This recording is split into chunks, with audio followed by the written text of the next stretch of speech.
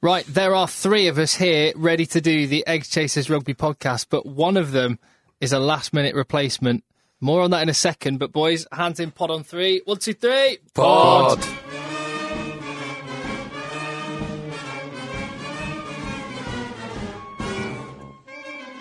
The World Cup is a month away now, and we've got the warm-up games to talk about. Wales against Ireland, we've got Argentina against South Africa, and a famous victory. Another upset, well, you could argue an upset, maybe not so much, but Australia Rugby Championship winners, a Sale all-time best team, and the World Cup A to Z continues. But, as I mentioned, the Egg Chasers trio is a bit different than normal. I'm Tim, I'm still here. Phil's still here. You right, Phil? Hi, Tim. Yes, very good, thank you. But, as I look across, I see Brino. friend of the podcast, and you've been on many times before, but you're here in place of JB. Now, I feel cruel laughing, but right, I'll tell you what. Before we hear about the reason why JB's not here, let's quickly have a little look round the game this week. Northampton smash up a pub. Yeah, they were accused by... no charges have been brought, but they were accused of being basically rude, obnoxious, and smashing glasses in a Northampton pub on a bit of what sounds like a bit of a team-building night. I don't personally believe it. I find it hard You can't read too much into that, though. That could be massively blown out of proportion. That could be one old dear on a Sunday afternoon who just took offence to a bunch of loud lads. Yeah, one glass gets dropped. A couple of pints. At every rugby club, if you followed them, probably blown out of all proportion. Yeah, and let's flip that on its head. When they won the Premiership, they drove back from Twickenham. Rather than go out on a bender themselves, they drove back to the clubhouse to spend it with because they've got a good sense of community in Northampton. Benefit of the doubt, absolutely. Yeah, agreed. For sure. Right, Bryn, because I know that Phil knows the answer to this. Guess who Sale Sharks' second fittest person is in the pre-season fitness tests? Who's the first? We don't actually know the first. We don't know the first. Second... Second fittest? Yeah. I'll give you a clue. It's a bit more. It's more surprising. That's why it's a second. Not Sam's. I can't even say his name. Sam Tuitupu. Tuitupu. Definitely not Avery Lewis Roberts. Definitely no. It wasn't Aves. I have no idea. Peter Stringer, 37 years old and the second fittest in the Sale squad. They always used to talk about it, how fit he was. Meticulous. And how much time he spent into it. But to be 37 and still doing that. Fair play. Yeah, very impressive. So that's why he's had the longevity of a career, Yeah, looking after himself. I mean, he probably is 3 stone lighter than the next lightest player, but still, it is impressive. And there's Stade Francais have launched their kits, eclectic as ever, artistic as ever, in various shades of pink, made by Asics. What do you make of that? I quite like them. Yeah, they're certainly bold. I kind of like the 2 change kits more than I like the actual first team kit with the pink lightning bolts down it. I'm not the one with the white one with the pink Roman statue god type things. Yeah, JB will love it, won't he? It's bold. It's exactly what it should be, because Stade Francais' kit has to be like that, bright pink, in your face, loud. So it's good. I like them. And completely the other end of the spectrum from that, Adidas have released a line of limited edition all black boots, and all black for 2 reasons. One, because they're exclusive to all black players, and secondly, because they're all black. Well, they're exclusive to all black players and anyone willing to shell out £140 to strut around at your local rugby club with them. They're like a matte black, aren't they? They're not shiny. They do look amazing, don't they? There's 4 different types of them as well, isn't there? For the different positions, there's type 5, back row, half backs, and then outside backs. I couldn't justify 140 quid. I'd rather just get a black permanent marker and just follow it in my own boot. Get a pair of old Predators and put black on the Adidas stripes. Right, well, we've got loads to talk about on this podcast, but like we've mentioned, JB is not here, so what is going on there? Well, come on, you boys were there last night, so you were at a wedding. Yeah. We were over in Sheffield and then Derbyshire, for a wedding, friend of ours' wedding. Yeah. Me, Bryn and JB were all there. Fantastic evening, and then... Really good day all round. Yeah. A few beers were drunk, but it was out in the countryside in a country manor, and there happened to be a tree house, a rope swing, a zip line. And JB, after a couple of beers, decided it would be a good idea for him to go on the zip line. Yeah, it was late on in the evening as well. Wasn't it? It was quite late. He came up to me and said, "Come on, we're going on the zip line." And I, even in my state, thought that doesn't sound like a good idea. I was thinking, I don't want to have to buy a new suit on for the next wedding I go to, so decided against it. JB didn't, went on it, and I'm sure he'll explain what happened. Oh, wow. Let's call him as well.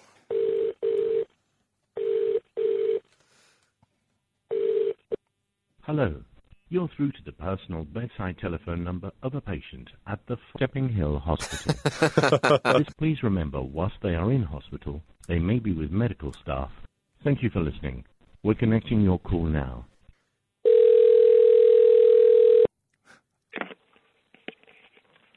Hello, gentlemen. Hello. JB? How are you? What the heck, Jay? Jay, I feel like I need to play some music in the background. And the only other time I've seen people having accidents on rope swings is on You've Been Framed. So carry on.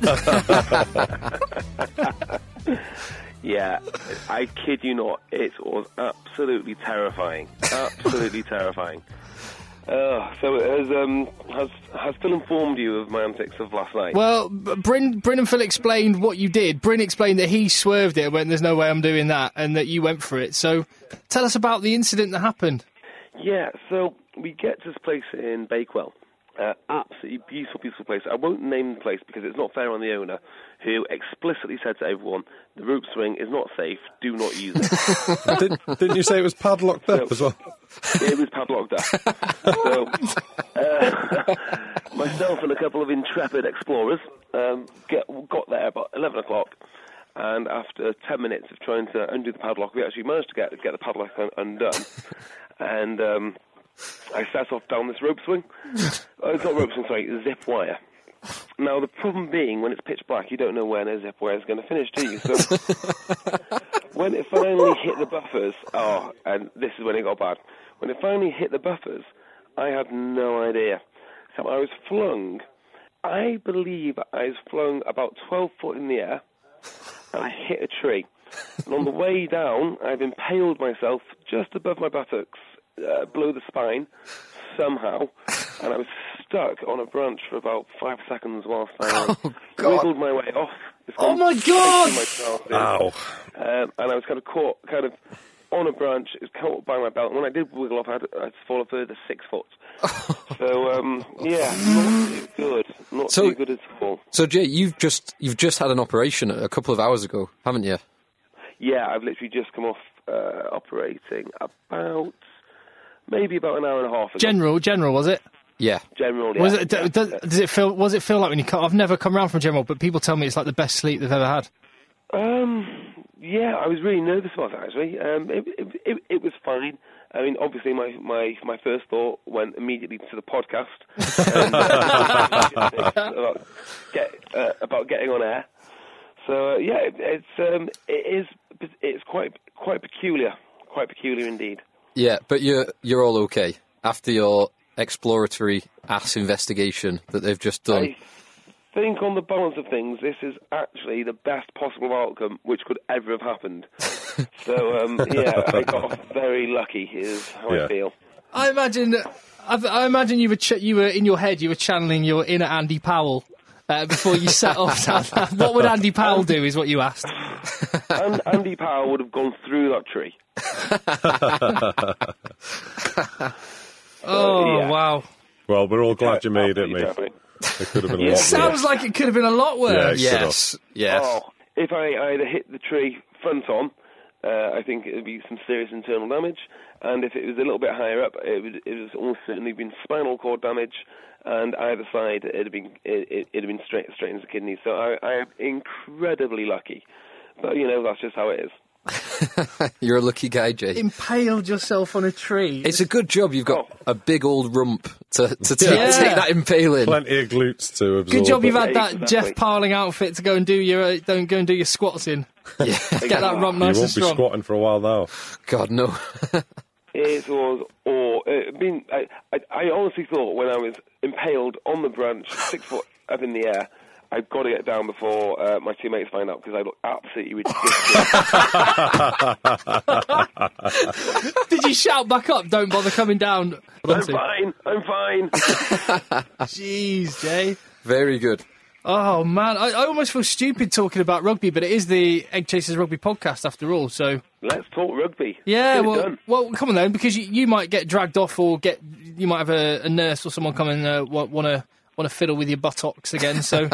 No, I've been very explicit that for the next 40 minutes or so I'll be doing nothing but the Egg Chasers Rugby podcast. Oh, wow. This is amazing. Well, where do you want to start then, Jay? Why don't we start with Wales Island? All right. Ooh, you really want to start there, Jay? Let's get out of the way with. Yeah, absolutely. Yeah, because on last week's podcast, you've been saying "hear me now, believe me later" on Twitter a lot, but one of the things you said was Wales are going to top the pool in the World Cup. And I don't know, it's hard to know what to read into that performance by Wales because they weren't a full-strength side, but then this is a squad kind of thing, isn't it? Well, neither of them were full-strength sides. No. They were both the equivalent sides. And while you can't read into it, because if Wales played Ireland in the World Cup, it would be two completely different teams, I do think it has a bearing because it shows you, one, if a few players get injured, these boys will be playing, and it shows that Ireland's replacements are more capable. But it also shows the depth, because some of those Ireland players, like Andrew Trimble, that was his first game in a year, really stepped absolutely. up. That tackle, wow. when he's- On Eli Walker. not just the physicality of it, but the timing and knowing when to do that led to the Keith Ellis try It was wasn't brilliant. the best pass from Hook, though. It came with sirens, that pass, didn't it? In all fairness, like. Yeah. The one thing I would say, I don't think we've learned a whole lot. I think we'll know better when they play each other on the 29th of August. We already knew Wales outside the, top, the first 15, the first year's 15, they haven't got the strength and depth. In a couple of positions they do. I think the second row they do. I think Tipperick is an excellent replacement. Yeah, absolutely. In certain positions they have got the strength and depth, but what really worried me was the front row. So if you look at that front row, they picked Nicky Smith, who's got a reputation as a bit of a scrummager. I was looking forward to seeing him play against Mike Ross. Hibbard is a Lions. Test Lion. He's going to be going to the World Cup. And then Aaron Jarvis is potentially going to be backing up either Thomas Francis, Samson Lee, or he could be starting. We don't know where either Thomas Francis is at or Samson Lee. It's really worrying. If Wales get an injury in the front row... It's now even more worrying because Australia's scrum was superb against New Zealand. And and that was one of the things that you'd say, right, even if Wales are going to be beaten outside by the Australian backline, their scrum should be dominant and be able to get territory and field position. Now, maybe not so much. Am I right, Jay? You thought Wales might win? And I said it'd be close, but I thought Ireland will pull through just for their probably more experience. Yeah. But the worrying thing for me was the defence. I expected Wales's defence and physicality to be right up there. I didn't expect them to be very slick. A real good defence and everyone just to be going flat out. They leaked 35 points at home. Those first two tries, there wasn't a hand laid on Darren Cave or Jamie Heaslip. It couldn't be more different from those last 9 minutes or whatever of that Ireland game, of the Ireland game in the Millennium in March. From what I understand, the Welsh team have only just started involving ball work now. Yeah. So we've basically got a bunch of backups who have trained together but not played together. Yeah. But the defence, I mean, that's where we pride ourselves. And if we're doing all this physical conditioning, half the defence is just work rates and attitude anyway. Exactly. That was a real disappointing part. Who do you think came out of the game with any credit, though? Tipperick. Yeah. Tipperick, obviously. Jake Ball is industrious, but I don't think Day is an international class second row. No, not by a long stretch. I'd agree with but that. At least we know now. There's a lot of chat in the papers today that we might have seen the last of James Hook and Mike Phillips, which is quite sad if that's the case, but Gatland's not afraid to make big calls. I think he'd be more than happy to get rid of Hawk. I mean, he's kind of been doing that for God knows how long. I think he'll keep Mike Phillips because he's stuck with Mike through, all the disciplinary issues, all going to France. Just ask Dwayne Peel. I mean, Dwayne Peel, I think, is the better technician of the two. Yeah. But just because he went to Sale, But No, Mike thank you. Phillips is not the Mike Phillips of 3, even 2 years ago now. I think he's really in danger of getting left out of the squad. He's second choice at Racing Metro. Yeah. He plays a bit part there, so... He's not going to come off the bench and change things, I don't think, anymore. But the only thing I'll say for Mike Phillips is he does offer something different. Well, I mean, he offers something different to almost everyone else. And from my point of view, how do you prepare for a Mike Phillips? I mean, it's not like you've got a spare 6'4" scrum half somewhere. You get a good photographer and some lighting, and that's how you prepare for Mike Phillips. He looks like he was never really pacey, but he just looks slow. I just wonder if it's one tournament too far for him, but we'll see. Just on the James Hook front, like you say, he didn't cover himself in glory particularly. No. But isn't it interesting that he's got called up again from Gloucester, and yet we're also hearing this stuff about Talupe Faletau. Yeah. Will not be considered for Wales if he goes to Bath. That's just a bit peculiar. That. Yeah, and Matthew Morgan played. Yeah. He's in Bristol. in Championship. Yeah. In Championship, yeah. But Ian Evans wasn't considered. Just a bit. Is it just from Bristol. Gatland's games? Yeah, I think so. It's 100% what it is. Gatland. Gatland wants to keep him, so he Yeah. wants access. Yeah, But if Faletau did actually move to Bath, I'm pretty certain he would still get picked because he's far and away the best 8 in Wales. yeah, absolutely. Because there's no way Talupe Faletau is going to be the player he could be at Newport Gwent Dragons as opposed to going to, say, Bath. I just can't see any downside to Wales. They can still get hold of him. The contract stuff's a bit tricky, but he's going to be a better player for playing next to, George Ford and everyone else. I do think Premier Rugby has been a bit short-sighted. They want the best players, so they should be able to release him. Particularly if Bath are willing to do it. Yeah. Why should they prevent Bath from doing it? Yeah, especially with the top 14 just over the pond, The other option they were talking about was having him on a loan deal. So he's contracted to Dragons, but Bath loan him. Oh, really? Which is something you never so see in he'd rugby. be outside of the He would be Premiership. his contract would be with Gwent Dragons, Right. so he would be released in the window. Clever. There, that is That's Yeah. Interesting. Right guy, isn't he? So the money's on him being a Bath player then? Well, You'd have to say. it's now it's As a Welsh still up fan, in though, the I air. prefer him to stay at the Dragons because it just means he gets access to all the training camps. He picks and chooses his games, and he's going to be fresh and ready to go for Wales. And that's at the end of the day what you need. But the Dragons will not be playing any European semi-finals, quarter-finals, any Premiership finals like Bath will be. He'll be I getting agree. that big game experience. From a personal point of view, for his career aspirations, he wants to be having an illustrious international and club career. However, you know what, like, his Faletau's pedigree very- is undoubted, so we know he's going to turn up and play in the big games. He's good enough. But if he was going to join another club, I think Bath's quite a good one in that sense. Absolutely. In that sense, because yes, as Phil says, he's going to play big, tense games that will, test him. But secondly, they've got a massive squad. Yeah, and he'll get He rotated. can get rotated. Absolutely. Racing Metro, players who play in the top 14, they eke out every penny. They pay him big bucks, but Yeah. they get every penny's worth out of those players. Do you think rugby's going a little bit the way... I know cricket's quite current because of what's happened with the Ashes, where there's a lot of good cricket players who hardly ever play for the counties. Yeah. And it's going a little bit like that, where the international game is so dominant, especially in Wales. The top teams play 14, 15 international games a year. You have a week off before each one of those from your club games. So they do miss quite a lot. You'll end up playing as much for your club as you will do for your country. I'll tell you what, I'll move it back onto what happened on the pitch yesterday. I'm just going to play this from Game of Thrones again.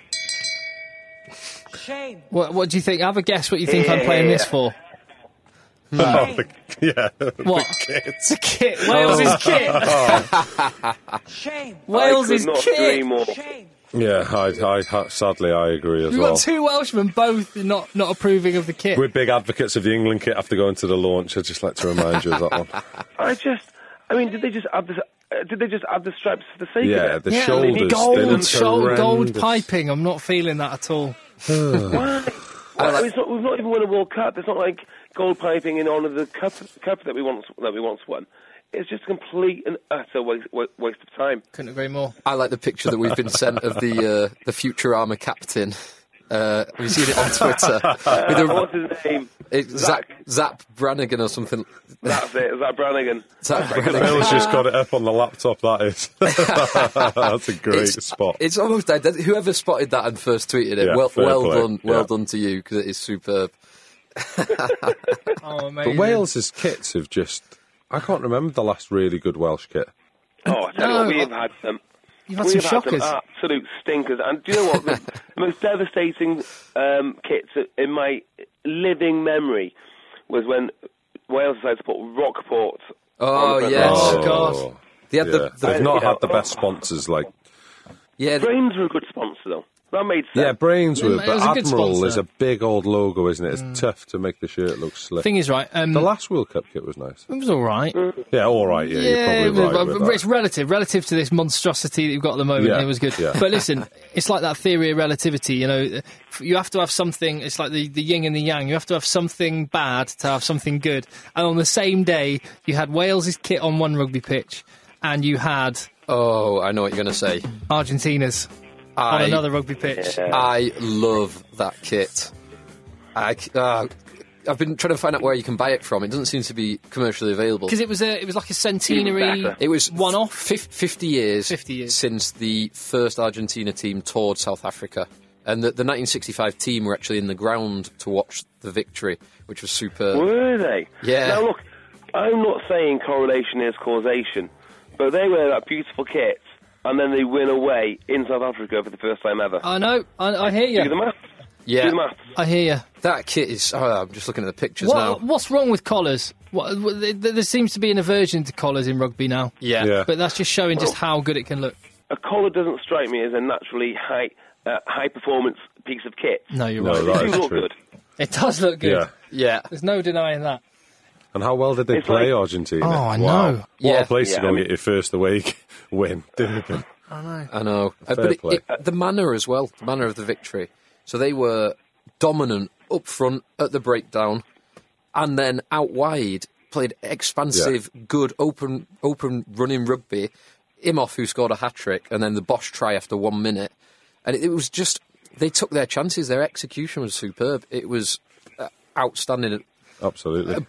I really didn't predict it, but it's superb. It's like watching the football pre-season and then watching how the teams actually play. It doesn't bear a great relationship. I don't know if we could end up kidding ourselves, or whether you actually go, no, Argentina are a real big banana skin for someone at the World Cup. Absolutely. Oh, they have to be. They have to be. I read today as well that the coach has changed the squad a little bit, so they're picking like players who are native to Argentina playing there, and gone away from picking all the European-based players. Well, the results speak for itself, doesn't it? I mean, Wow, I didn't realise that. no, I didn't. In fairness, until I read it. But they're getting a Super Rugby franchise in Not before time. I think it's not next season, the season after. 2016, 2016 next season. And they've said That team could be a monster. Well, I mean, they've- the whole population of Argentina, if it takes off behind that one team, that could Yeah. be a real proposition. Yeah. but they've also said that they want that team to basically, the Argentinian national team to be picked basically from that team. Which so makes sense. They're going to be that effectively. Their national team will be playing together 30 games a season, Yeah, that's which will be. frightening. It'll be a Wow. hell of a match Yeah. for anyone else. Yeah. Wow. Yeah, imagine They're- how coherent their forward pack could be, because they're already beasts, aren't they? Now they're in the same pool as New Zealand. Yeah. The others are Tonga, Georgia, Namibia. So you would assume that they will be getting out of the group stage. Yeah. And then they will play France or Ireland, depending who tops which group. Yeah. And I think they're pretty well matched up for France. Yes, I'd go with that. Can't discard Tonga though. They did well in 2011.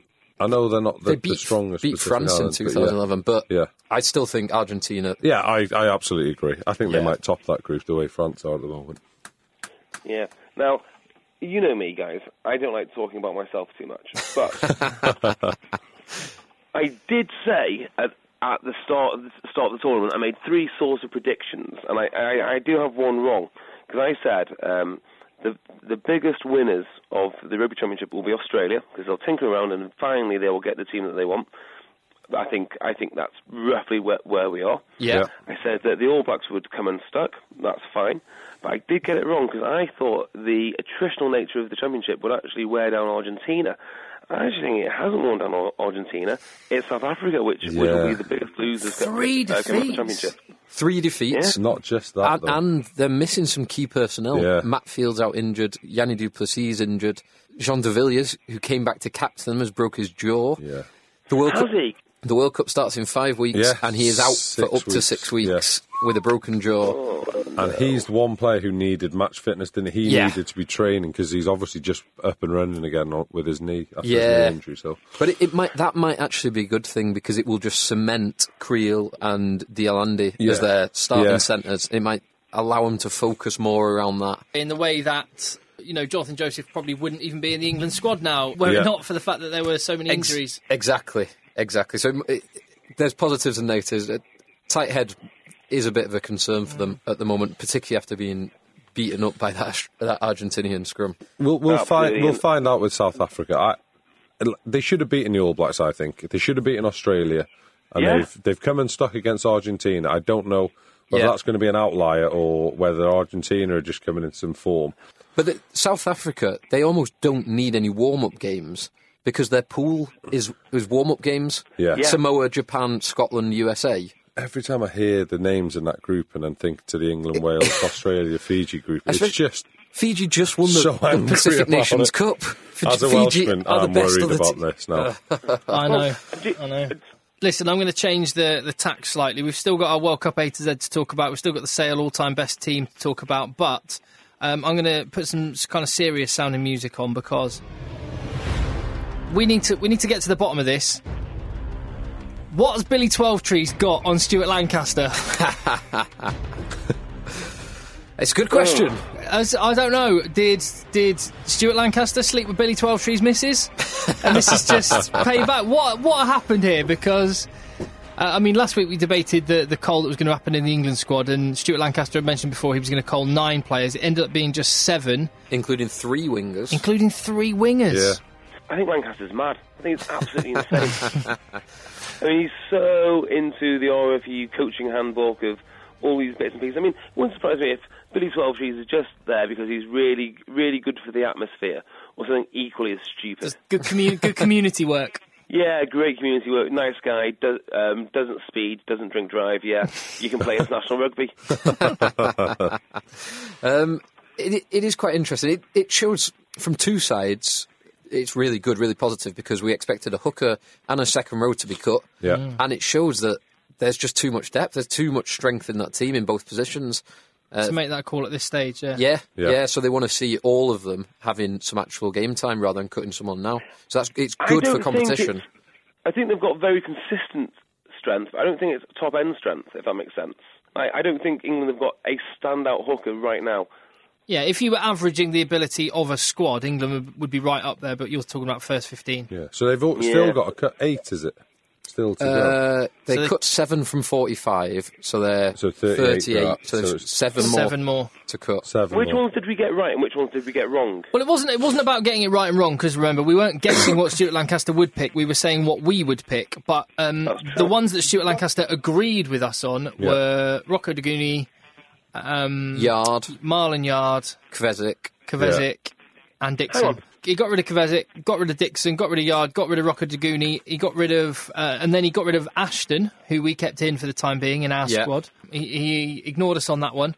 We got rid of Billy Twelvetrees, who he kept, and we kept Kyle Eastman, who he's decided to let go. And which is such a stupid decision. It does seem silly, doesn't it? The Form 12 in the Premiership, who can do things. Game changer as well. He can do things with both his hands and his feet, like passing and running, that no other centre in the world can do. Yeah, absolutely. And he's kept Burgess, who is not a 12 or a 13. He's a 6. It's he's an undercooked 6. Only the Eastman one that I think is an odd decision, because I think the other ones you could argue could go. And in fairness to Lancaster, if his intention is to cut 3 wingers, he may as well do it now if he's happy. Whereas if he's happy that those 3 are the ones that are going, he may as well make that decision now. Yeah. And if Luke Cowan-Dickey and Jamie Sorry, George. you're on the podcast now. You need to refer to him as Mullet-Dicky. Yeah, Mullet-Dicky. So if he's not sure, take the extra time until he's made up his mind. Absolutely. If I was an England fan, Eastman would be the one I'd be disappointed about. Absolutely. Yeah. Oh, excuse me. And not only that, as a Bath fan, if you are a Bath fan, I'm obviously not a Bath fan, but if I was one, this worries me because the big draw for Kyle Eastman of being in Union was, of course, in the international rugby. And I read today that there is rumours of him joining Warrington, and I'd be devastated to see that. I would as well. I would for the Premiership. I would be. Yeah, and I put it squarely at the feet of Stuart Lancaster. Unforgivable. Well, he decided to keep Corbs. We recommended cutting Corbs and keeping Matt Mullen. That's purely on the strength of what we saw in the Premiership. Maybe Stuart Lancaster's seen something different during the training camp. Yeah. I assume he does, because I can't see a good reason for getting rid of Mullen. I think he's a very, very high-quality prop. I mean, that's the third choice loosehead prop, and it may well be that Corbs will go anyway ahead of the World Cup. Yeah, potentially. But we do also know that Mullen was apparently the fittest of the tight five, and Ashton was the fittest in the squad. So he's got rid of two of the guys that top the fitness tests. So what? It must have been the skills side, or I don't know. He's come out and said about Ashton, it's his defence and his work rate under the high ball he's just not happy with. So that's what Phil called it last week. Yeah. Hear him now, believe him later. He did say the most impressive player in the entire training squad in the camps had been Johnny May. He did. So. I did mention that last week as well. You did mention the Johnny May. Did you see the picture I posted of Johnny May on Twitter? Doing there's clearly a crash mat in the try line area, and England were practicing doing a big dive to score tries, one-handed try in the air. Yeah, with Farrell. I just assumed that he'd come off a zip line. Impaled himself on the corner flag. Yeah.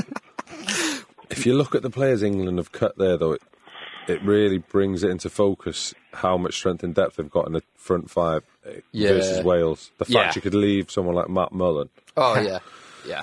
Oh, what we do for Matt Mullen now. Oh. Crikey, he's a good player. Yeah. 7 more to cut. I think, for the most part, you can... he's delaying the inevitable. A second row is going to go. He's delaying the inevitable. A hooker's going to go.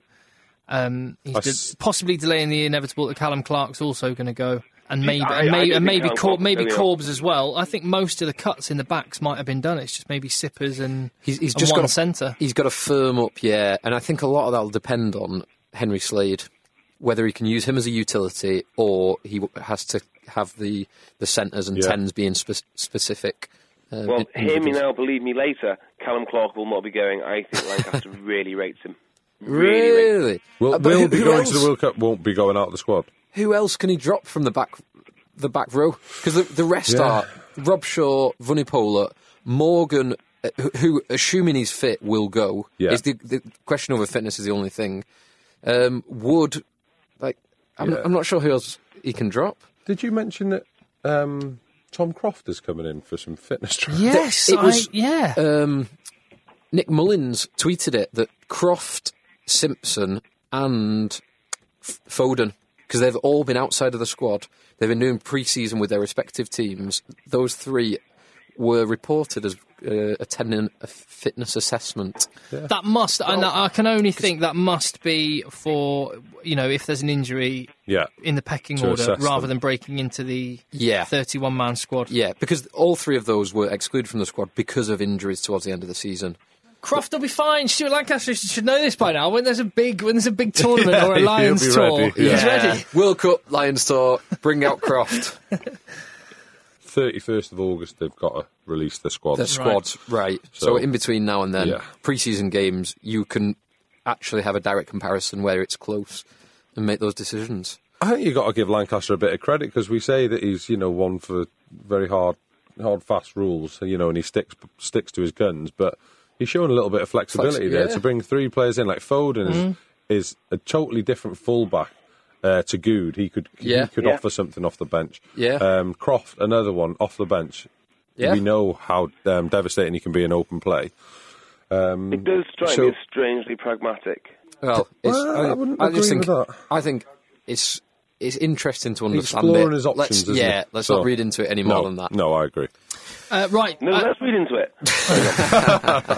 JB, I'm glad we got you on the phone, JB, because I was worried that you wouldn't be able to have any part in picking an all-time Sale team. Well, it's pretty easy. I just read out the team from, 2005? 2005, 2006, they won the Premiership. Yeah, so it's probably the easiest one that there is. So we're moving through the Premiership and picking the best team that have worn that shirt for that club in the professional era. So, Sale Sharks then, JB. All right, then. So, loosehead prop, relatively straightforward. Sheridan. Correct. Yeah. Now, weirdly, I don't think Sale have had that many good props. If you look through their list of props, outside of Sheridan, obviously was world class, I don't see any really good tight heads. You got Lewis Roberts? Tony Tony Buckley. He was massive, wasn't he? Useless. Strangely enough, if you did get a CV and you removed the name of Avian Lewis Roberts, and you had the thing, he was there when they won the Premiership, I think, so he's got that on a CV. He's had a few years in Toulon, a Welsh cap. You'd probably think of signing that guy. Yeah. Until he shows up at training, you think, no, absolutely not. Yeah. But what you definitely wouldn't do is swap Avian Lewis Roberts for Andrew Sheridan. No. That is a transfer I would not be making. No, absolutely. Yeah. So I'm open to suggestions for tight heads. Lionel Faree, was he another loose head? He was a loose head. He was a loose head as well. I think he was from the era when a lot of them could play both. I think that looking at how that Karena Wahongi performed for when he left Sale under that cloud because of the drugs, he could have been if he'd been allowed to stick around. Strange you mention that because I was thinking of him, but I thought he was a loose head too. No, he's a tight end. I didn't have a tight head, but go for Henry him. Thomas? Sorry? Henry Thomas.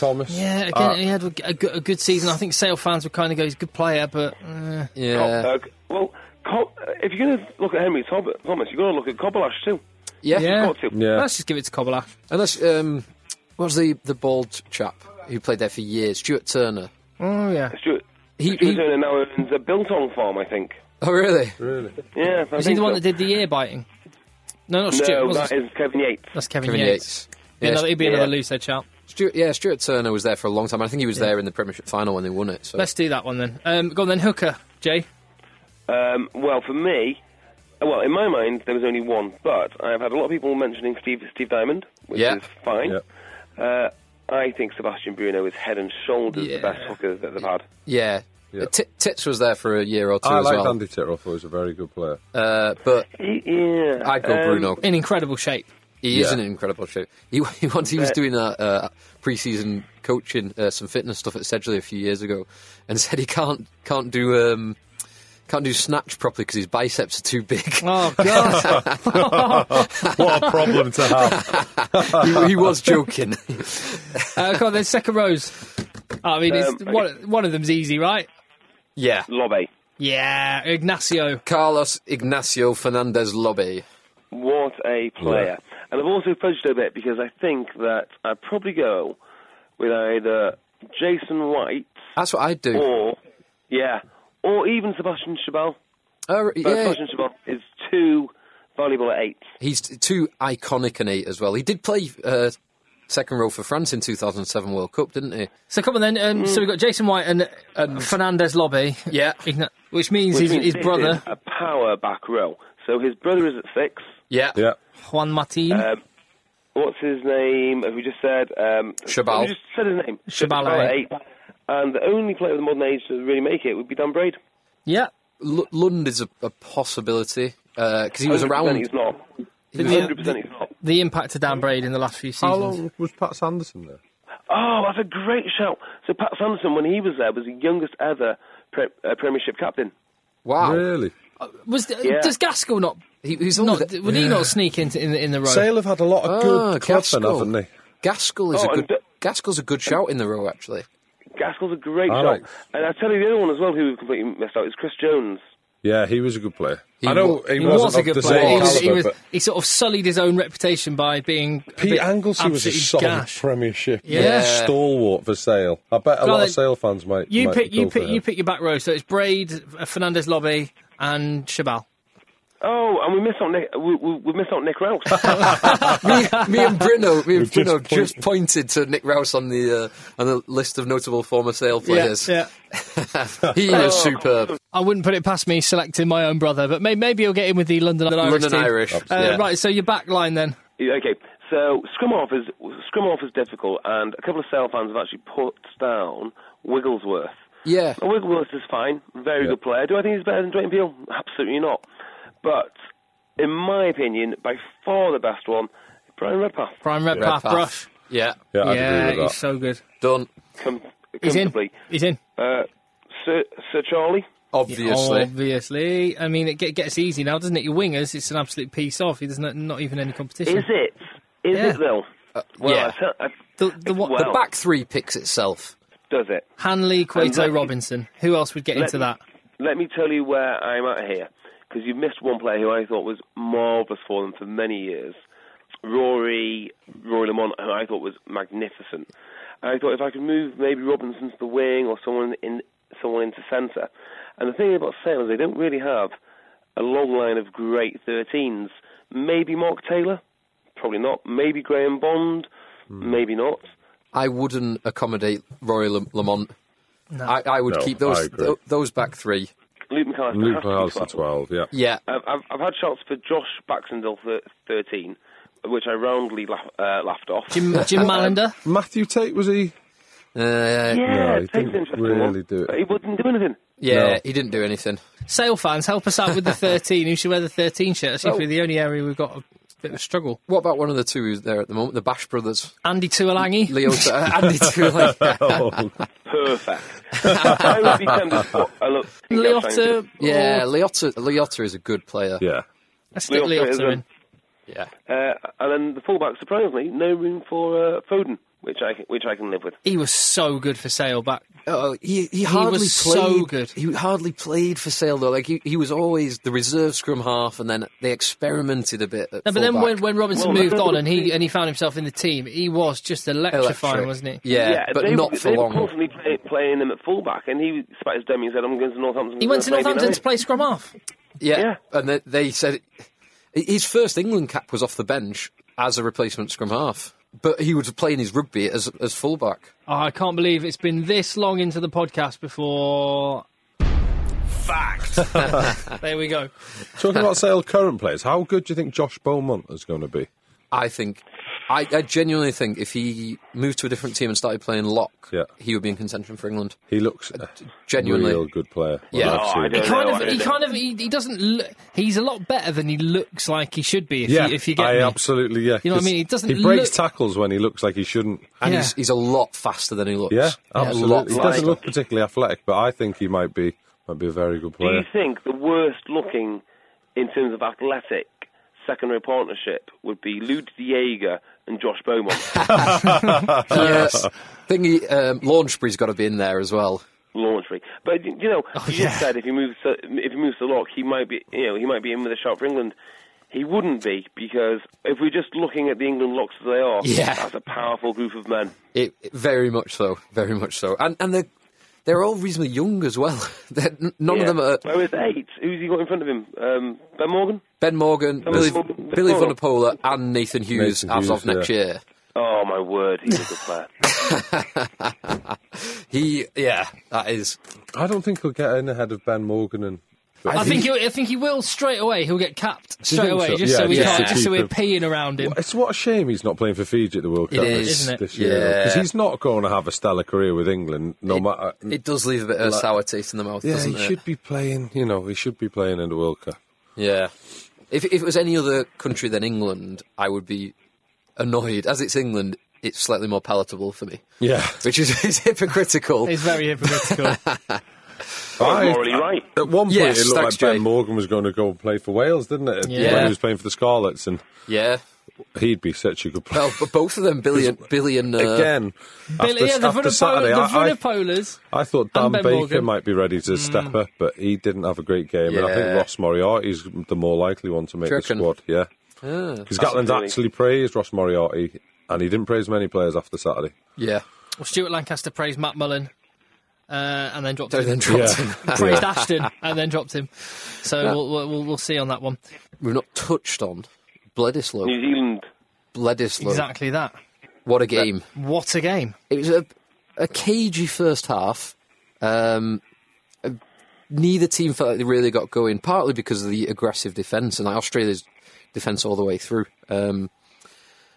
But partly, I think they were just feeling each other out. And then in the second half, it was superb, wasn't it? Yeah. It was. Sensational. Michael Checker said before the match that the Hoops and Pocock had forced him into that position with their performances off the bench and starting, that they kind of forced it. And there was an interview with the two of them, and they'd been saying how they'd been talking to each other privately about playing with each other together.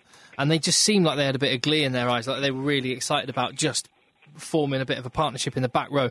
And particularly in the first half, they just were all over the breakdowns, weren't they? Yeah. They They were devastating. made it so Is so it- difficult for New Zealand to retain their own ball, just even slowing it down. And that allows their defence to get into position, which allows them to get the line speed. That has to be the key to beating New Zealand as well. Yeah, Challenge them slow at the them. breakdown. Slow them down. And Well, McCall, for the player he is, not even he can outmuscle the two of those boys together. We wax lyrical week in, week out about the core skills in New Zealanders, myself included. But I have had a little suspicion throughout all this championship they've got a bit of a weak underside, and I don't think that they competed particularly well in the scrum. No. When the proper over, he went. What's his name? I can't say his name. Kepu. What's his first name? Sekope. Sokope Kapu, obviously. He just breezed through three tackles like they weren't even there. And Nick I White. think there are some. Nick White's try was the same. Yeah. Well, I think New Zealand can beat you one way. I mean, they can beat you multiple ways, actually. But if you really take it to them, they do start to look a bit fragile. And more than that, Australia's driving maul was going right up the middle of New Zealand. Their scrum was dominant. Well, that is based on that. Brumby's driving more, which is ferocious. Yeah, it is. But it's unreal, and that's carrying two smaller men in their back row. They still were dominant up front, and I mean it was sent out a big message ahead of the World Cup. Two smaller men, and they didn't have what's his name?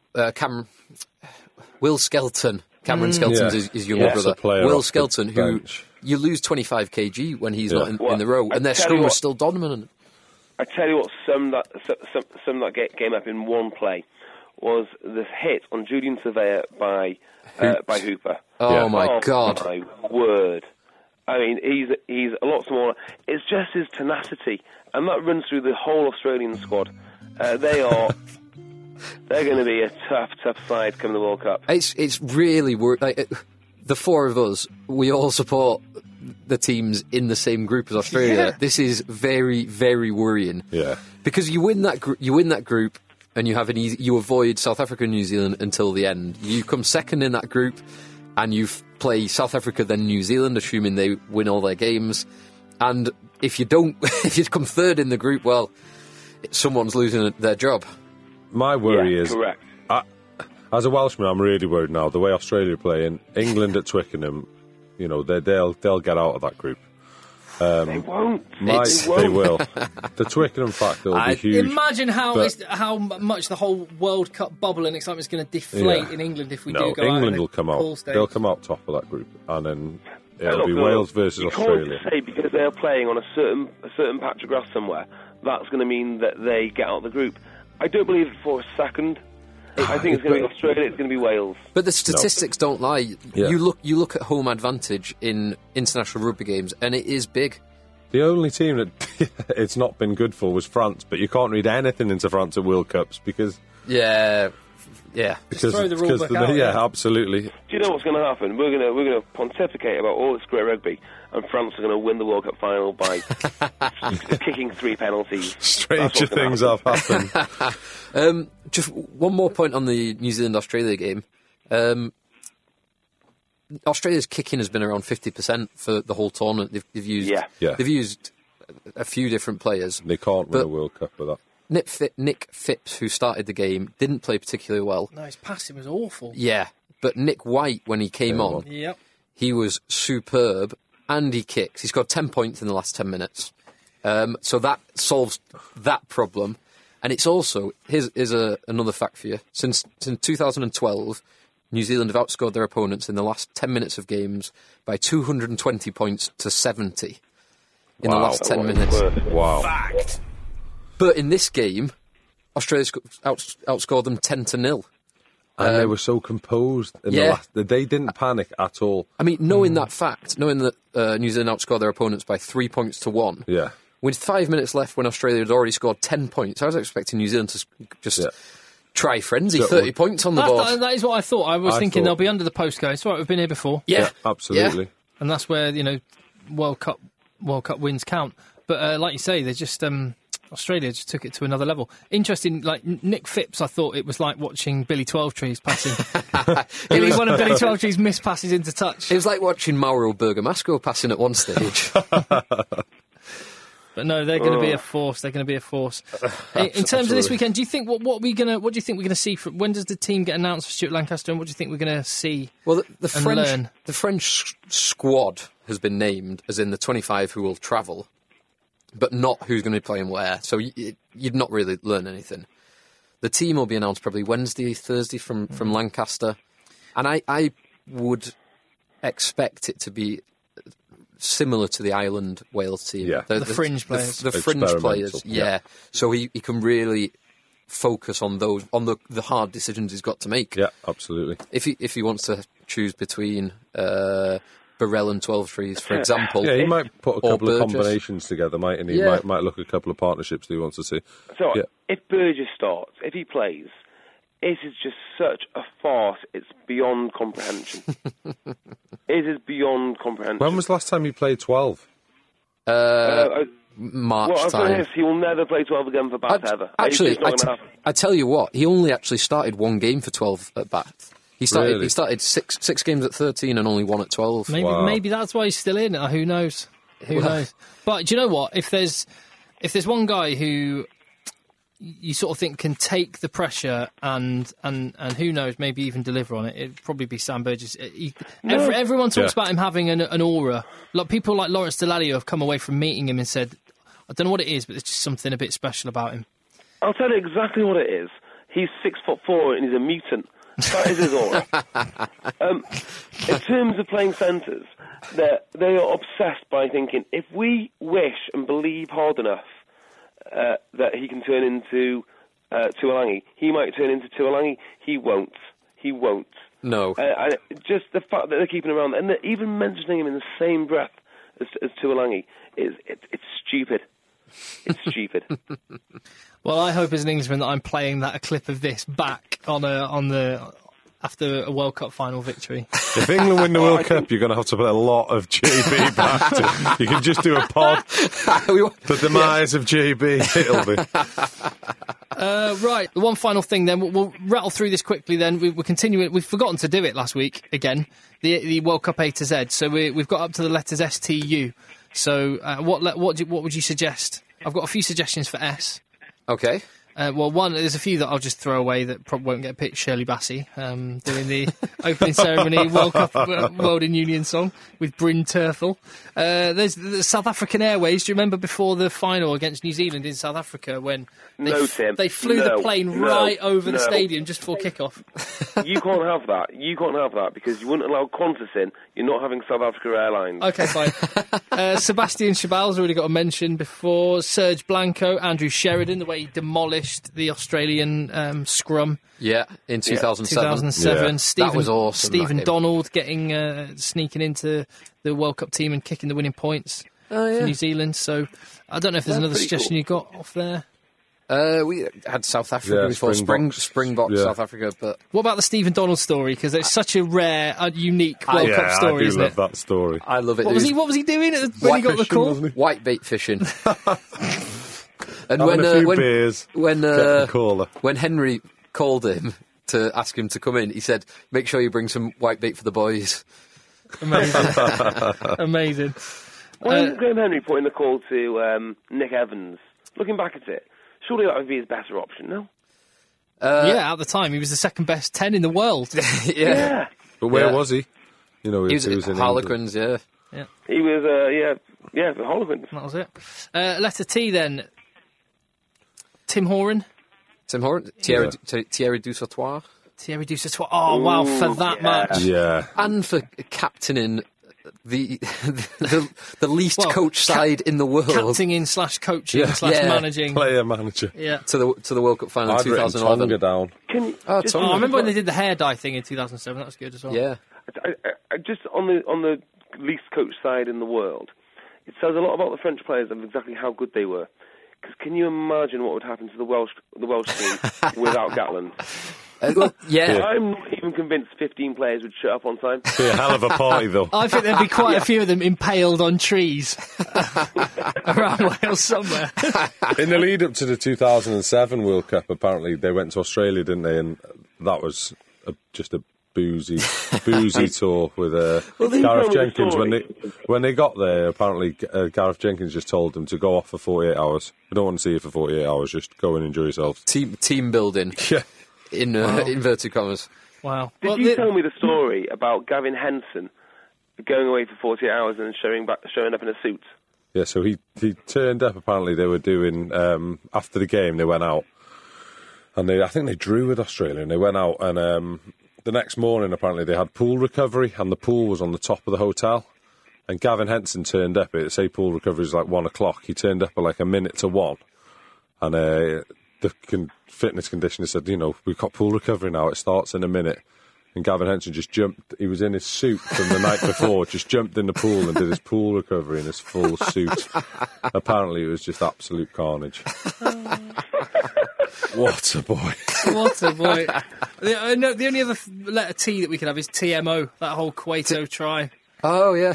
I don't know if a TMO's been used in many other World Cups. I can't remember. That was so...